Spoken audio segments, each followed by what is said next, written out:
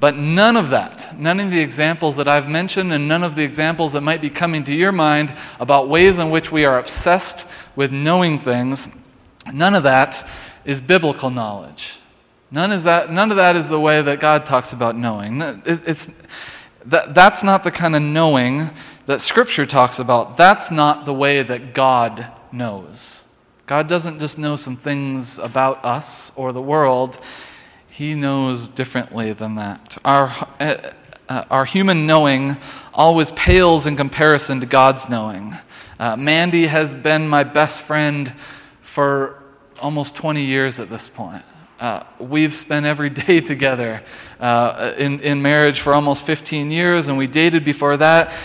We know each other inside and out. I know everything about her, but I'll never know her the way that God knows her. Never in a million years. For those of you who have been married way, way longer than that, man, I don't care if you've been married for 50 or 60 years, you will never know your spouse the way that God knows them, because He knows on a whole different level. What we see in verse 5 here is that to be known by God is profound and unbelievable and awe-inspiring. Before I formed you in the womb, I knew you. Before I formed you in the womb, I knew you. Before you were born, I consecrated you. I appointed you a prophet to the nations. That's incredible. It should remind us of a similar passage in Psalm 139. And taking parts of it here, David the psalmist says, "O Lord, you have searched me and know me. You know when I sit down and when I rise up. You discern my thoughts from far away. You search out my path and my lying down and are acquainted with all my ways. Even before a word is on my tongue, O Lord, you know it completely. Where can I go from your spirit, or where can I flee from your presence? For it was you who formed my inward parts. You knit me together in my mother's womb. I praise you, for I am fearfully and wonderfully made." God knows us. He knows every detail about us, the hairs on our head, the thoughts in our brain, the desires of our heart. He knows us like any good creator would know its creation, but in ways that we will never humanly understand. His knowledge is vast beyond our understanding. I helped create my two kids. I was a part of the process, and I've been with them for years now, but I couldn't tell you about the number of hairs on their head. Heck, I couldn't. If you asked me right now, I probably couldn't describe what their hair even looks like. I'm with them nonstop. I know them. I know them really, really well. I spend gobs of time with them. I know them better than anyone else on the earth, but I don't know them like God knows them, and I never will. And He knew it all before they were even born, before they'd even stepped foot on this earth. This is a whole different kind of knowing that we see with God. It's deeper than we could ever understand. Now, the biblical understanding of knowing is a really deep concept as well. The idea of God's knowing that we see here in Jeremiah and in the Psalms actually involves two other incredible verbs. The verbs choosing and watching over or caring for. To be known by God is biblically speaking, to be chosen by God. To be known by God is to be chosen by God. He chose you. Let that sink in. The God of the universe chose you, handpicked you. To be known is to be chosen. He wants to know you. He wants to have a relationship with you. He chose you. And then secondly, to be known by God is also to be watched over, to be cared for. He loves us and protects us. He cares for us no matter what. I think we don't even understand that sometimes. I was thinking about that. Some of you have met my friend David, who comes here fairly often. He lives in Seattle. But David and his wife Michelle, they were pregnant and they just lost their baby earlier this week. They were over 20 weeks. They knew it was going to be a girl. So, I mean, their hopes and dreams are up, and they're anticipating this new life that they're going to have. They even had a name picked out for their baby. It was real at this point. They're pretty far along. And they lost their baby this week. And I've been texting a lot with my friend, helping him kind of process some of this. And he was saying that he feels this strange kind of peace, even in the midst of this loss. Like, I mean, they haven't been sleeping. They've been grieving this terribly, and yet he's felt God's presence. Even as he's kind of like doubted his faith a little bit here and there over the last year, in the midst of this tragedy, he actually has sensed God's peace in the midst of that, and he didn't even really know why. And I think as I was starting to unpack these verses here in Jeremiah, I think I know exactly why he's sensing God's peace. He's sensing it because God knows him. And to be known by God is to be cared for by God, to be watched over by God. And so even in the midst of this terrible tragedy, God is there with him and is watching over him. God knows us, watches over us, and cares for us, especially in our suffering. To be known by God is profound, unbelievable, and awe-inspiring. We could go on and on about that, just that verse alone, and maybe we will sometime. But the text moves forward with Jeremiah's response. That was what God was saying to Jeremiah. But the text moves forward in verse 6 with Jeremiah's really really honest, but kind of predictable response. And in verse 6 he says, "Then I said, 'Ah, Lord God, truly I do not know how to speak, for I am only a boy.'" Jeremiah's response is so typical, and it's the same kind of response that I think most of us would have said. It starts with this kind of weird word, awe, that I don't know entirely how to say or how to communicate what exactly is being said in there. But for me, what it sounds like is a word of backpedaling, or maybe even a word of complaint, like a kind of a stalling. God gives Jeremiah this vision that I knew you before you were even born, and I've consecrated and anointed you to be my prophet. And Jeremiah's response feels like backpedaling to me, like he's trying to back out of what God has just called him to, this really incredible and challenging response. And I think it's kind of a stalling. I think you could add more H's onto the end of that word awe to where it's more like, nope, not me. I'm out. No thanks. Thanks for the offer. Thanks for knowing me so well, but no, I'm out. Sorry. You think you know me? You think I can do these things? You seem to think pretty highly of me, and you want to anoint me to this prophetic role, but I think you're wrong. I don't think you actually know me. I can't do that. I'm out. Sorry. I don't know how to speak. I'm only a boy.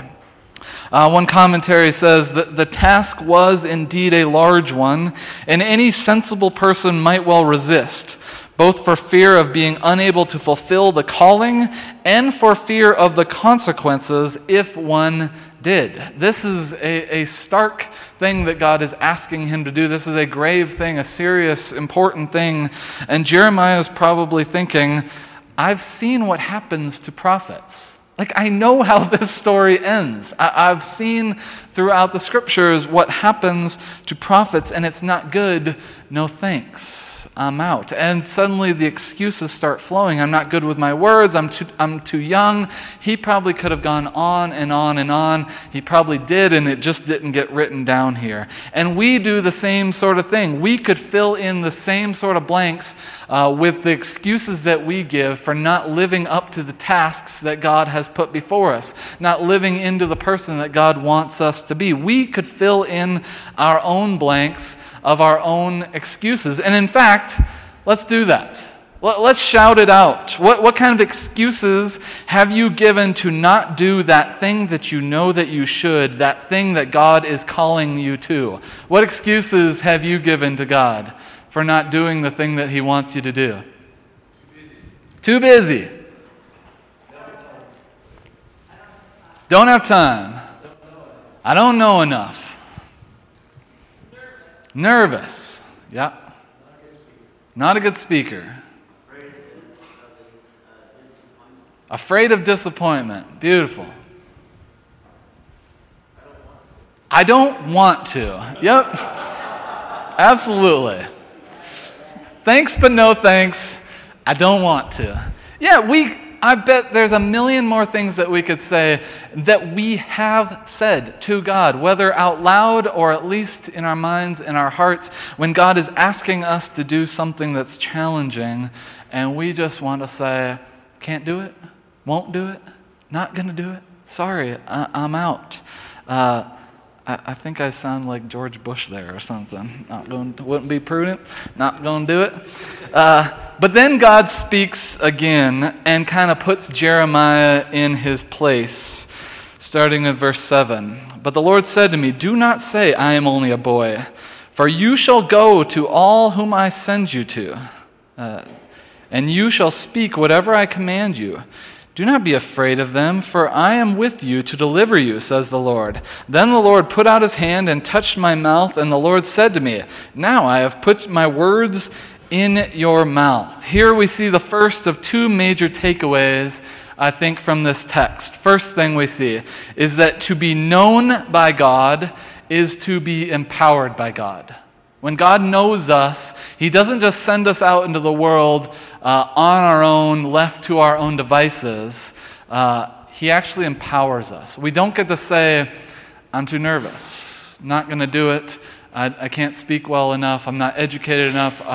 I'm too afraid. I'm too busy. We don't get to say that because God doesn't allow us to do that. He actually empowers us to actually be proficient in all the ways in which we feel deficient. To be known by God is to be empowered by God. The Lord reminds us of so many things in this section. Stop looking down on yourself. Stop doubting yourself. Stop thinking you can't do it.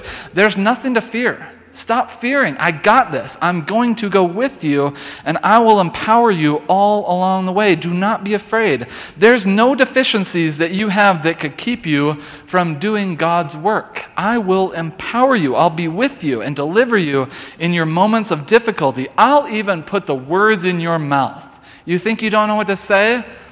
I'll tell you what to say. And the Spirit will speak through you. Don't worry. And there are so many stories in Scripture that come to my mind, and probably yours as well, when we think about people doubting God's calling in their lives. And then subsequently, God empowering them to fulfill that calling. I think about Moses, right at the beginning of Exodus. He sees the burning bush in Exodus 3, and he gets this calling from God. God calls him to greatness. I want you to go back into Egypt, and I want you to free my people. And Moses immediately pushes back, right? I can't do it. I've got this stutter. I can't do it. I'm not strong enough. I'm not good enough. A million things that he could have said. He pushes back against God, but God empowers him in that moment. He goes with him. He gives him the words to say, and he surrounds him with people that can help him, even if he isn't able to say the words that he needs to. I think about Peter and Jesus walking on the beach, having some fish breakfast post-resurrection, right? Peter has denied Jesus 3 times, and now he's just gone. He wasn't there at the crucifixion, and he's back to doing what he was trained to do originally as a fisherman. And he's done with his ministry, and Jesus comes up to him on the beach in the midst of Peter's shame, his shame about his denial and his desertion, his moment where he's just quitting. He's done with being a disciple. But Jesus knows him. He knows who he is and what he's capable of. And Jesus redeems him and empowers him for Peter's next great chapter of ministry. And he goes on to do great things. And it's because God knows him and empowers him for the ministry that he has for him. There's a song, I don't listen to Christian radio often, and some of the songs drive me crazy, but there are some really fantastic songs on there. And there's a song right now called You Say by Lauren Daigle. And I love this song. It's a beautiful song, but I think it fits in this kind of theme of us doubting ourselves and doubting ourselves to be able to fulfill the calling of God. And she sings this in the song. She sings, I keep fighting voices in my mind that say I'm not enough. Every single lie that tells me I will never measure up. Am I more than just the sum of every high and every low? Remind me once again just who I am, because I need to know. And then the chorus sings, you say I am loved when I can't feel a thing. You say I am strong when I think I am weak. You say I am held when I am falling short, when I don't belong. Oh, you say that I am yours. That's beautiful. In our moments of doubt, where we just don't feel like we measure up, where we're afraid of what God's calling us to, where surely it's just too hard and I don't want to do it, God knows us and empowers us. He's there with us. He'll walk beside us and He'll give us the strength that we need. As the old adage goes, God doesn't call the equipped, He equips the called. Right? He empowers us in our lack and says, you got this. And you got this because I'm going with you and I'm going to empower you. We can boldly proclaim what David does in Psalm 71, where he says, for you are my hope, O Lord God, my confidence since I was young. I have been sustained by you ever since I was born. From my mother's womb you have been my strength. My praise shall always be of you. We are empowered by God. He knows us and He empowers us. And then finally, this empowerment sends us out on mission. We see this in verse 10. See, today I appoint you over nations and over kingdoms, to pluck up and to pull down, to destroy and to overthrow, to build and to plant. And I think this second truth that we see here today in this passage is that to be known by God is to be sent by God. First thing, to be known by God is to be empowered by God, but to be known by God is to be sent by God. We are given this beautiful task by God to do whatever it takes to see God's kingdom flourish amongst all the nations. We are sent out as the known and empowered people of God to uproot evil and to replant goodness, to overthrow violence through peace and love, to build and plant God's kingdom here on earth as it is in heaven. I love the story again of Peter in Matthew 16, where Jesus says to Peter, and I tell you, you are Peter, and on this rock I will build my church, and the gates of Hades will not prevail against it. I will give you the keys of the kingdom of heaven, and whatever you bind on earth will be bound in heaven, and whatever you loose on earth will be loosed in heaven. You are Peter. You are a rock. I know you. I've empowered you, and now I'm sending you. I'm sending you to build my church, and I think that we get the same calling. I don't think that calling is just for Peter. I think that Jesus is saying it to us as well. I know you. I've seen you. I've known you since the very beginning, since before you were even a speck in your parents' mind. I've known you. I know you intimately. I know everything about you, and I've empowered you to be sent by me. To be known by God is to be sent by God. And as one commentary says, in Jeremiah's case, the prophet's vocation was given to him before he was even born, before he was formed in embryonic state, before he came forth from his mother's womb. God had already chosen him for service, consecrated and appointed, and sent him to the nations. And maybe our God-given calling isn't exactly like Jeremiah. In fact, it's probably not. But I promise you it's there. I promise you that God has sent us. God knows us, God empowers us, and God sends us to be about His work of bringing His kingdom here to this place on earth as it is in heaven. So my prayer for you today, maybe this is the time to go get the kids. My prayer for you today, my prayer for us today, is that you would know that you are known. Would you feel in your gut that you are known and loved by God, that the God of the universe has chosen you, that He watches over you and cares for you, that He loves you dearly and has since before you were even born? You are known. He knows every hair on your head, every action you've taken, an idea you've thought, and he loves you still, even despite all of that. God chose you. He handpicked you. He wants you. He desires you. He loves you dearly. God watches over you and cares for you. He is on your side, no matter what. Would you know today that God has empowered you? There's no reason to fear. There's no excuses to be made because God has empowered us. He goes with us. He rescues us from any danger. He is there with us when we feel like we just don't measure up. When we feel like we don't have the words, He will put them in our mouths. When we just don't want to, He will give us the energy and the drive, the desire to do His work. He has empowered us. He will deliver us, help us, speak on our behalf. We have nothing to be feared. There's no reason to doubt the audacious things that God might call us to because He empowers us and is with us all along.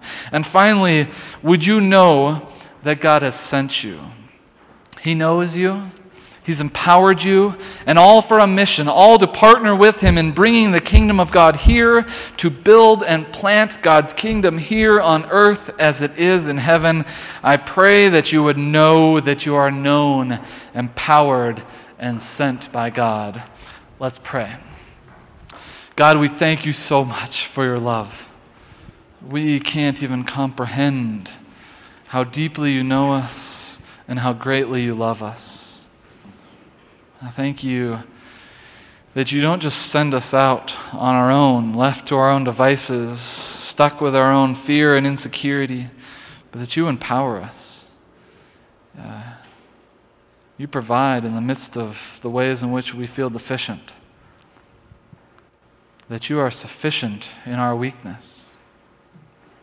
God, and we thank you for this great calling that you give us, that you send us out to tear down what needs to be torn down, to uproot evil where it needs to be uprooted, and to replant goodness. Thank you that you send us out to build and plant your kingdom here, to partner with you in doing your work here in this place. Give us the strength and the courage to follow you in that, knowing that you will be with us, empowering us and sending us all along the way because you know us and you love us. In Jesus' name we pray. Amen. We're going to conclude